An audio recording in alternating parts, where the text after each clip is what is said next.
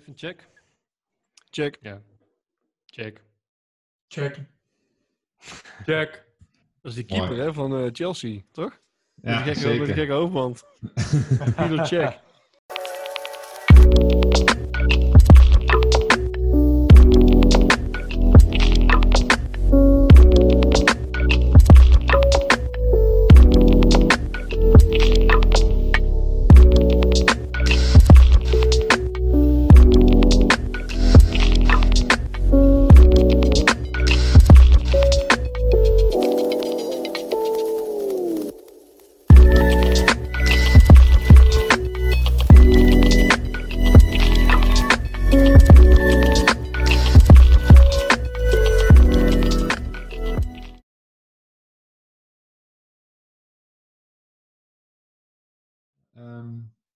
Welkom bij de eerste Karma Dentistry podcast, aflevering 1. Tijdens deze podcast gaan we wat meer vertellen over wie wij zijn en wat we van plan zijn met Karma Dentistry.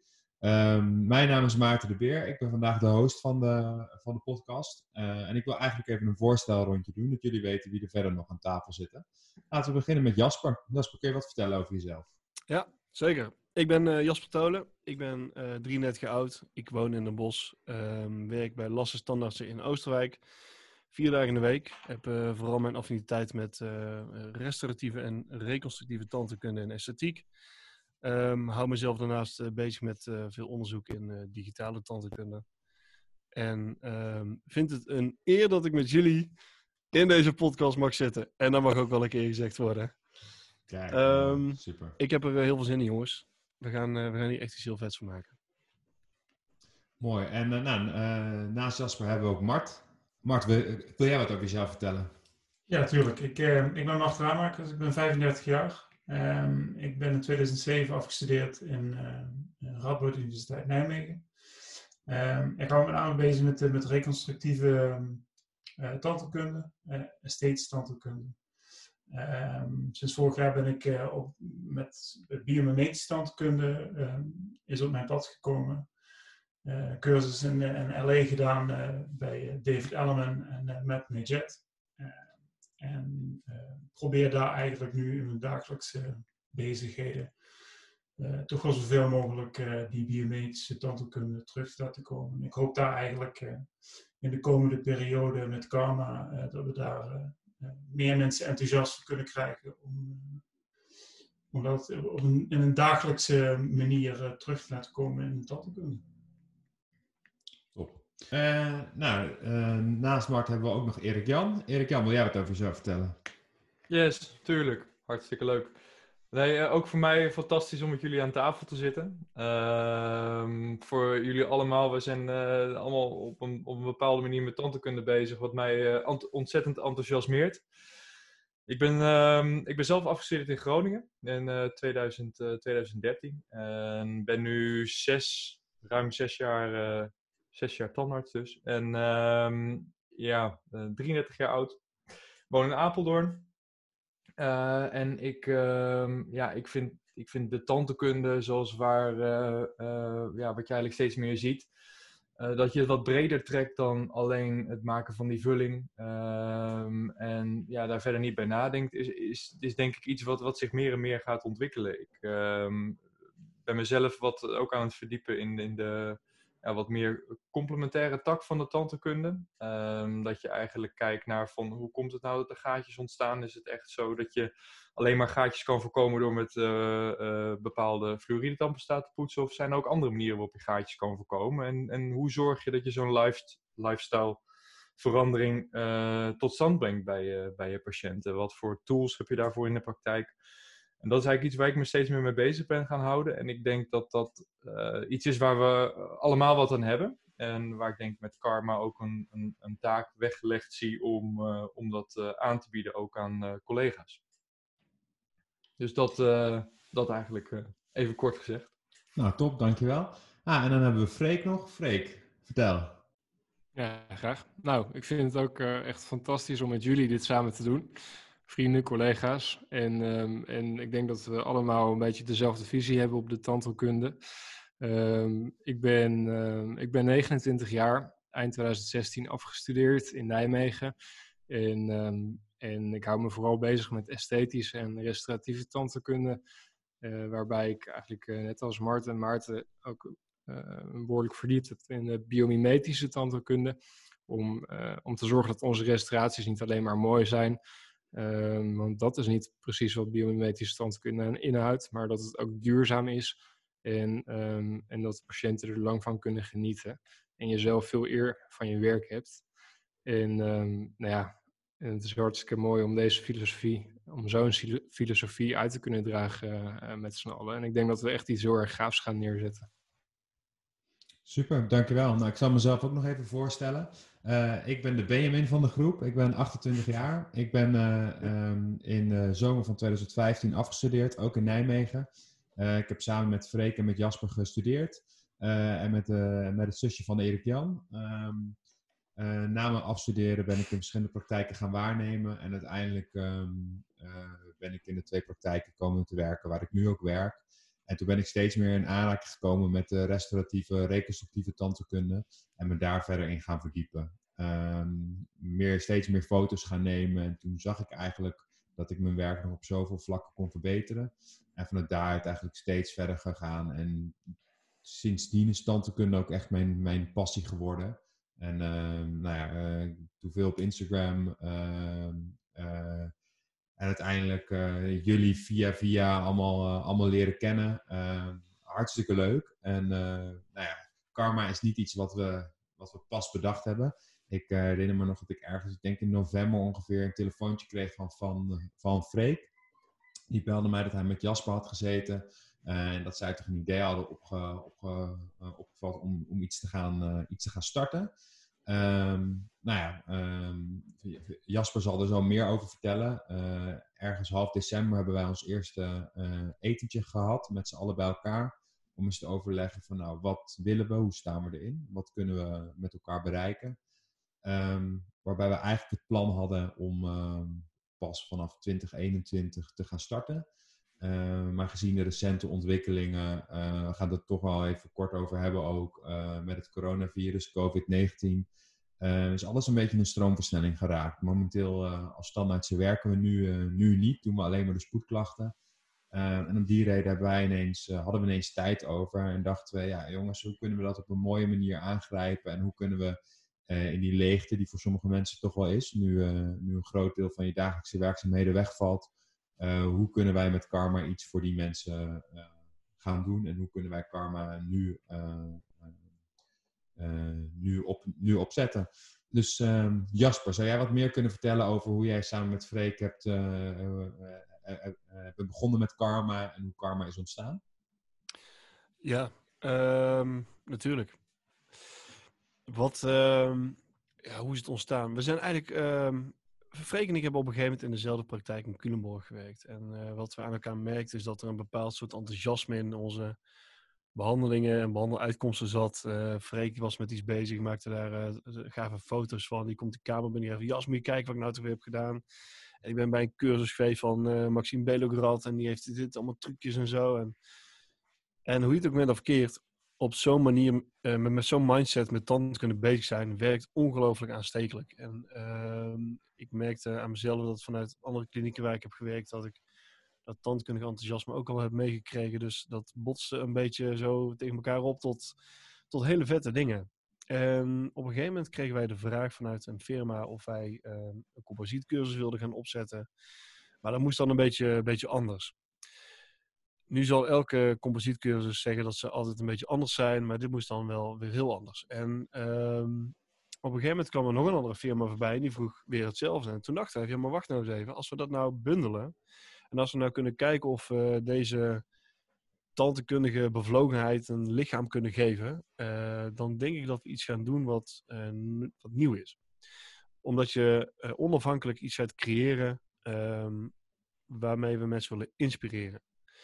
En uiteindelijk zijn we dus ook gaan kijken van, ja, maar wie zijn er nog meer enthousiast? En gelukkig in Nederland heb je een hele stroming aan jonge gasten die er echt de schouders onder zetten. Hè, die met de tandheelkunde echt een stapje verder willen gaan. Verder kijken dan een neus lang is. Waarbij het gaat om de uitkomst van behandelingen in zo optimaal mogelijk resultaat. En niet zozeer op hetgeen wat ze eraan verdienen. En dat is een mindset die ik heel erg koester. Waarom? Omdat ik daarmee heerlijk naar mijn bed ga 's avonds. Heerlijk opsta. En een hele leuke dag heb. En als wij met z'n tweeën of alleen een cursus zouden organiseren, dan zou vervolgens jullie alle 4 ook zoiets gaan doen. Dus waarom zouden we dat niet gewoon allemaal samen doen en zodat het onafhankelijk 1 keer goed is? Op een manier waarop wij allemaal achter staan, waarop wij kunnen aantonen dat dat wetenschappelijk gezien de beste manier is en wat praktisch toegankelijk is. En op die manier is eigenlijk een beetje die karma-gedachte gaan rollen. Hebben we avonden over gefilosofeerd en memo's geschreven en gekeken van hoe moeten we dit nu gaan vormgeven? Welke partners willen we hierbij gaan betrekken? En wat je heel terecht aanhaalt, het virus wat ons land nu een aantal weken in de greep houdt. Ja, dat heeft ervoor gezorgd dat wij met z'n allen nu de koppen bij elkaar hebben gestoken. En gezegd, jongens, we gaan het nu doen. Omdat als er een moment is waarop tandheelkundig gezien samenhorigheid verwacht wordt en gewenst is, dan denk ik dat dit het moment is. En gezien de filosofie die wij met karma willen uitdragen, denk ik dat dit een heel mooi moment is om dit te starten en met mensen te gaan delen. Dat is ook de reden waarom we met die podcast nu zitten. Omdat we kosteloos mensen willen meenemen in een stukje bevlogenheid en plezier wat wij heel de dag door hebben.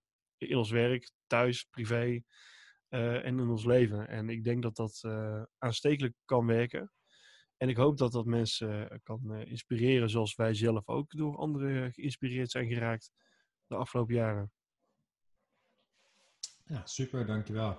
En Freek, als we kijken naar de filosofie die we met karma willen uitdragen, wat zou je daar wat meer over kunnen vertellen? Ja, natuurlijk. Nou, ik denk met name in deze tijd, waarin echt iedereen geraakt wordt door het virus. ZZP'ers, praktijkhouders, iedereen op de wereld eigenlijk. Ja, dat is een van de zekerheden die we nu hebben. Ik denk een andere zekerheid is dat alles op een gegeven moment weer terug bij af is. En wat we nu in de tussentijd doen, dat bepaalt hoe we uiteindelijk eruit gaan komen. Gaan we er sterker uitkomen of gaan we er zwakker uitkomen? En dan heb ik het niet over financieel, maar wat je doet in deze tijd om jezelf te kunnen ontwikkelen. Ik denk dat de filosofie van karma moet zijn dat je dingen met elkaar deelt. Dat je goed voor jezelf nadenkt. Dat zijn mijn motieven om de tandheelkunde te bedrijven. Wat zijn de doelen die ik wil bereiken in de tandheelkunde? Wat Jasper ook al aangeeft. Ik denk dat onze waarden zijn om hoge kwaliteit te willen leveren. En om gelukkig te worden van ons werk. En ik hoop vooral dat we in deze tijd, waar iedereen misschien op een andere manier naar zijn eigen waardes kijkt, of zijn eigen waardes opnieuw kan bepalen, dat we in deze tijd die waarden mooi over kunnen brengen. En de filosofie is denk ik gewoon hoge kwaliteit tandheelkunde. Geen concessies doen. En kennis delen. Zorgen dat iedereen mee kunnen bereiken.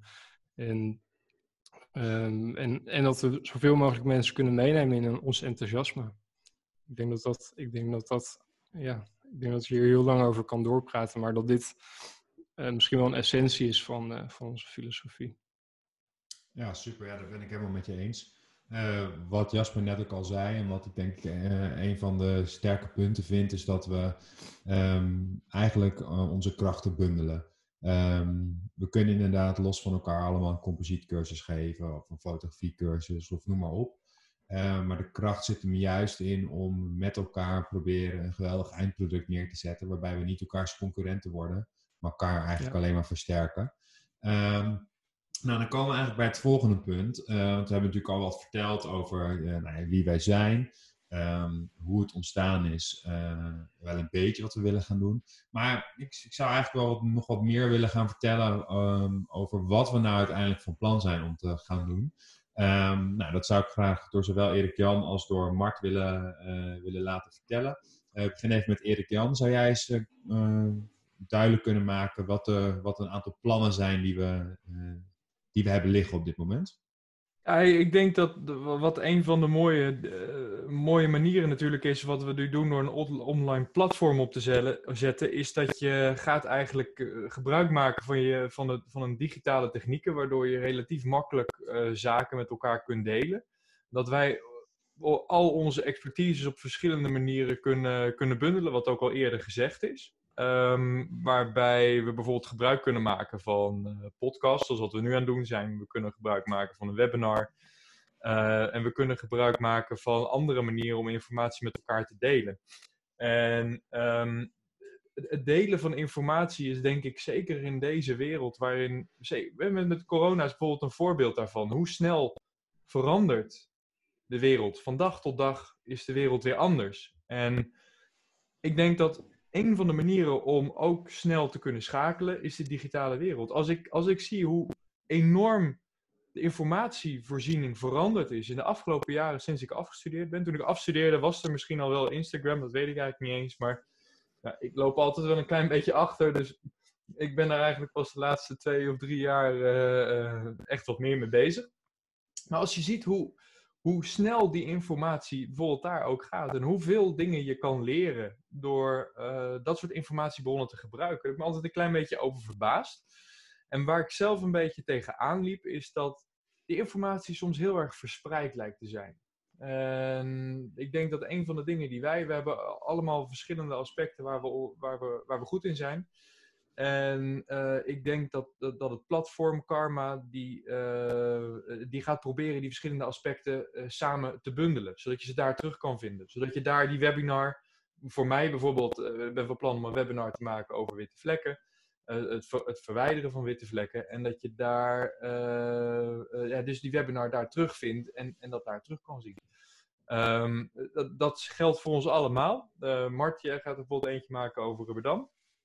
Nou, en zo kun je heel gericht op één platform dat onderwerp wat jij zoekt, daar informatie over terugkijken of terugluisteren. En ik denk dat dat de kracht is van hetgene wat wij nu aan het doen zijn. En natuurlijk kun je het ook alleen doen. Alleen dan duurt het veel te lang. En wat er dan gebeurt is dat als jij eenmaal iets af hebt, dan is het alweer ouderwets. Of ouderwets, dat klinkt misschien een beetje raar, maar dan is het niet meer up-to-date en dan loop je een beetje achter de feiten aan. En ik denk dat een van de dingen is waar wij nu, als we samen kunnen schakelen, gewoon heel veel voordeel uit kunnen halen. Dus dat, ik denk dat Mart daar ook zo over denkt. Ja, natuurlijk. Ik denk dat ik de conclusie inmiddels kan trekken dat ik het langste ben afgestudeerd en het oudste ben van de groep. Ja. Dat is me nu pas eigenlijk, ben ik me daar bewust van geworden. Wat ik gemerkt heb is, vanaf het moment dat ik ben afgestudeerd, je gaat op een bepaalde manier werken. Een bepaalde manier werken die je in de universiteit geleerd krijgt. Gaande de weg merk je toch dat je niet bij alles even goed voelt. En je stelt niet iedere dag de vraag, is hetgene wat ik aan het doen ben ook altijd het juiste? Je doet het zoals je het geleerd hebt, dus het zal wel snor zitten. Maar ja, en dan merk je toch dat je op een gegeven moment gaat zoeken naar antwoorden op die vraag van doe ik het wel goed? En dan merk je toch dat je wordt geconfronteerd met hele andere manieren waarop de tandheelkunde bedreven wordt. En waarschijnlijk ben ik toch te lang in mijn eigen wereldje blijven zitten. En het gaat goed. En mijn patiënten zijn tevreden zolang ik mijn aardig doe. En ik roep ze op tijd naar binnen. En is dat allemaal geen probleem. Iedereen is tevreden. En daar zit voor mij ook de grootste verandering. Is de inspiratie die je uit het werk van anderen kunt halen. En veel cursussen gedaan. Dat de moeilijkheid wat ik daar soms in meer het analoge tijdperk noemen, in de eerste paar jaren nadat ik afgestudeerd ben, dus dan hebben we het over de beginjaren rond 2010, 2011, 12, dat er natuurlijk niet heel veel online gebeurde.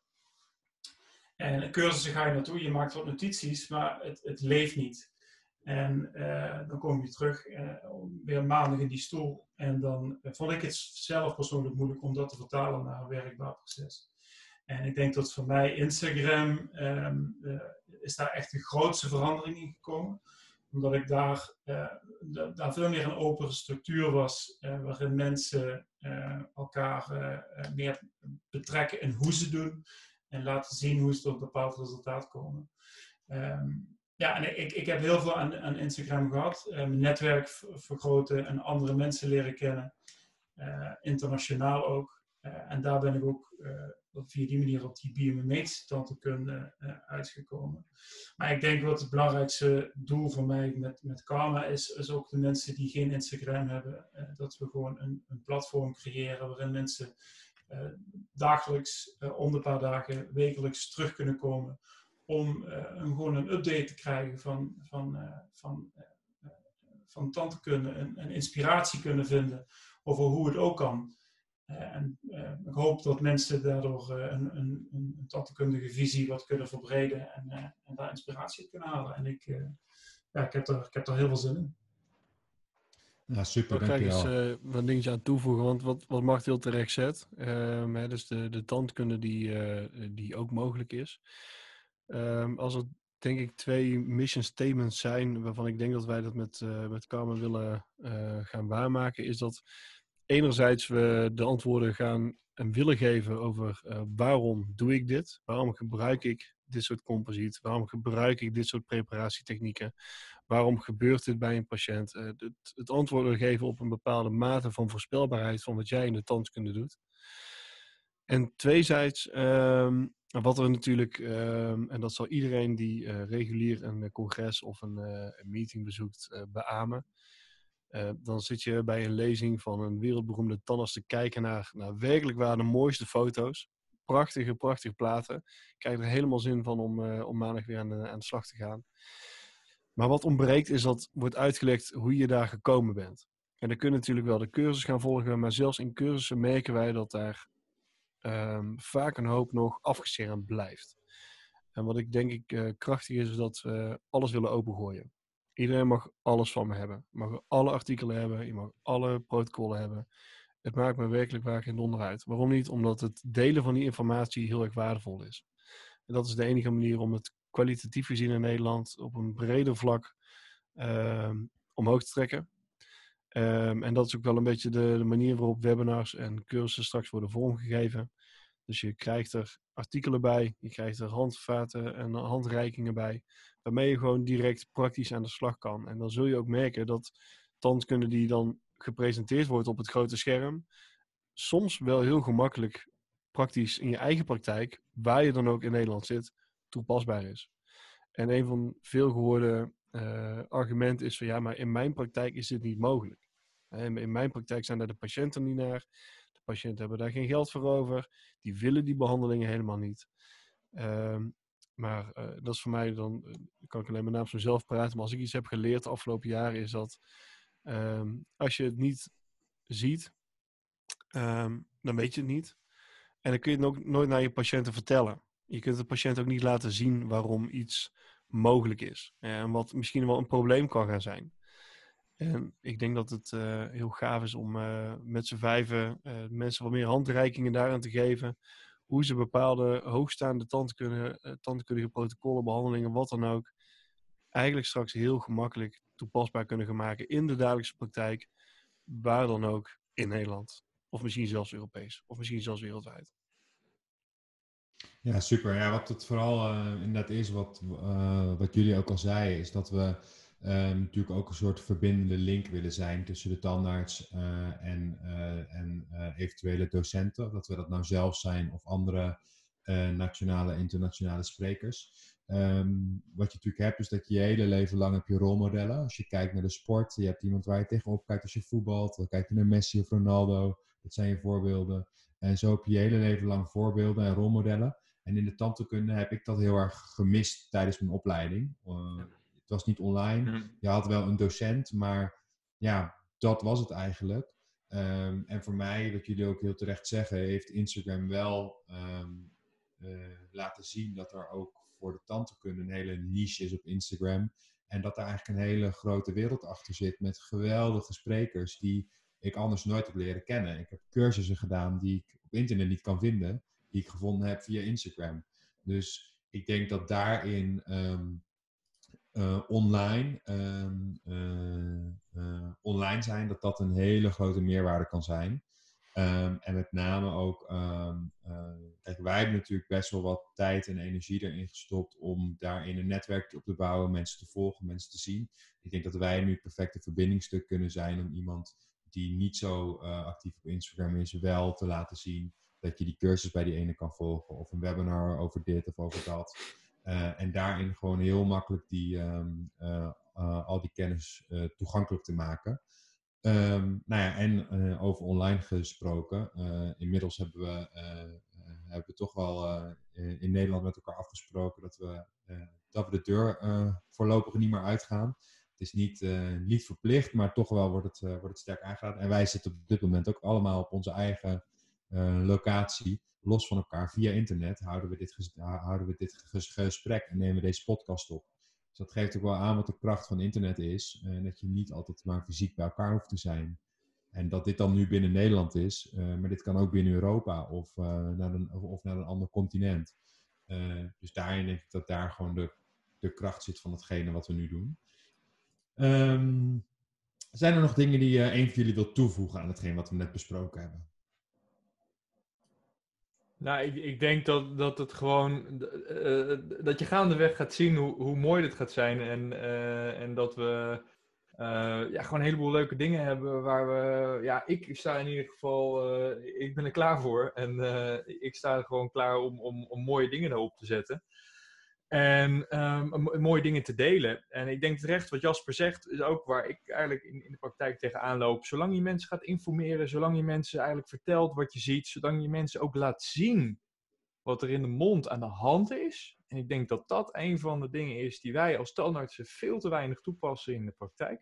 Ja. Als je eenmaal laat zien wat er in de mond aan de hand is, en die patiënt dat ook zo kan aanbieden dat die het begrijpt wat hij ziet, dat de sleutel is om die patiënt bewust te laten zijn van welke behandeling wel of niet nodig is. En dat mensen dan ook veel beter begrijpen van, oké, ik moet voor mijn gebit zorgen. Ik mag wel een klein beetje beter zorgen voor mezelf. En dat is niet misschien alleen mijn gebit, maar dat heeft ook te maken met wat ik eet. En dat heeft ook te maken met hoe ik voor mezelf zorg. Dus ik denk dat het is een totaalplaatje. En daarom ben ik zo ontzettend enthousiast. Omdat het gaat niet alleen maar over hoe maak je die ene vulling, maar het gaat verder dan dat. Het gaat over de materialen waarmee je de vulling legt. Het gaat over de technieken die je toepast, maar ook over alles daaromheen. En dat is denk ik uniek. Dus ja, tof. Ja, super. Ja, daar wil ik eigenlijk mee gaan afronden. Dit was onze eerste podcast. En in de komende weken zullen er nog een heleboel nieuwe dingen volgen. Ja. Dus, dank jullie wel en tot snel. Yes, tot snel. Yes.